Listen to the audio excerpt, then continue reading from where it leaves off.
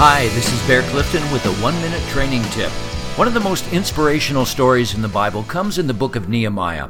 5 centuries before Christ, the Jewish people had returned to their homeland after their long exile in Babylon. They began well, rebuilding the temple and other parts of the city, but then they ran out of gas, and more than a generation later, there they were, still living in rubble.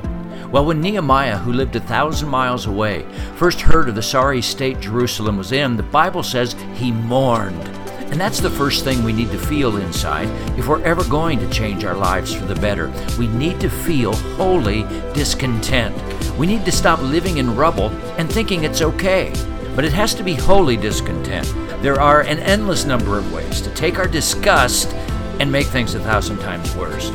Holy discontent is when we use that dissatisfaction to move in a good and godly direction. This is Bear Clifton with Train Yourself Ministry.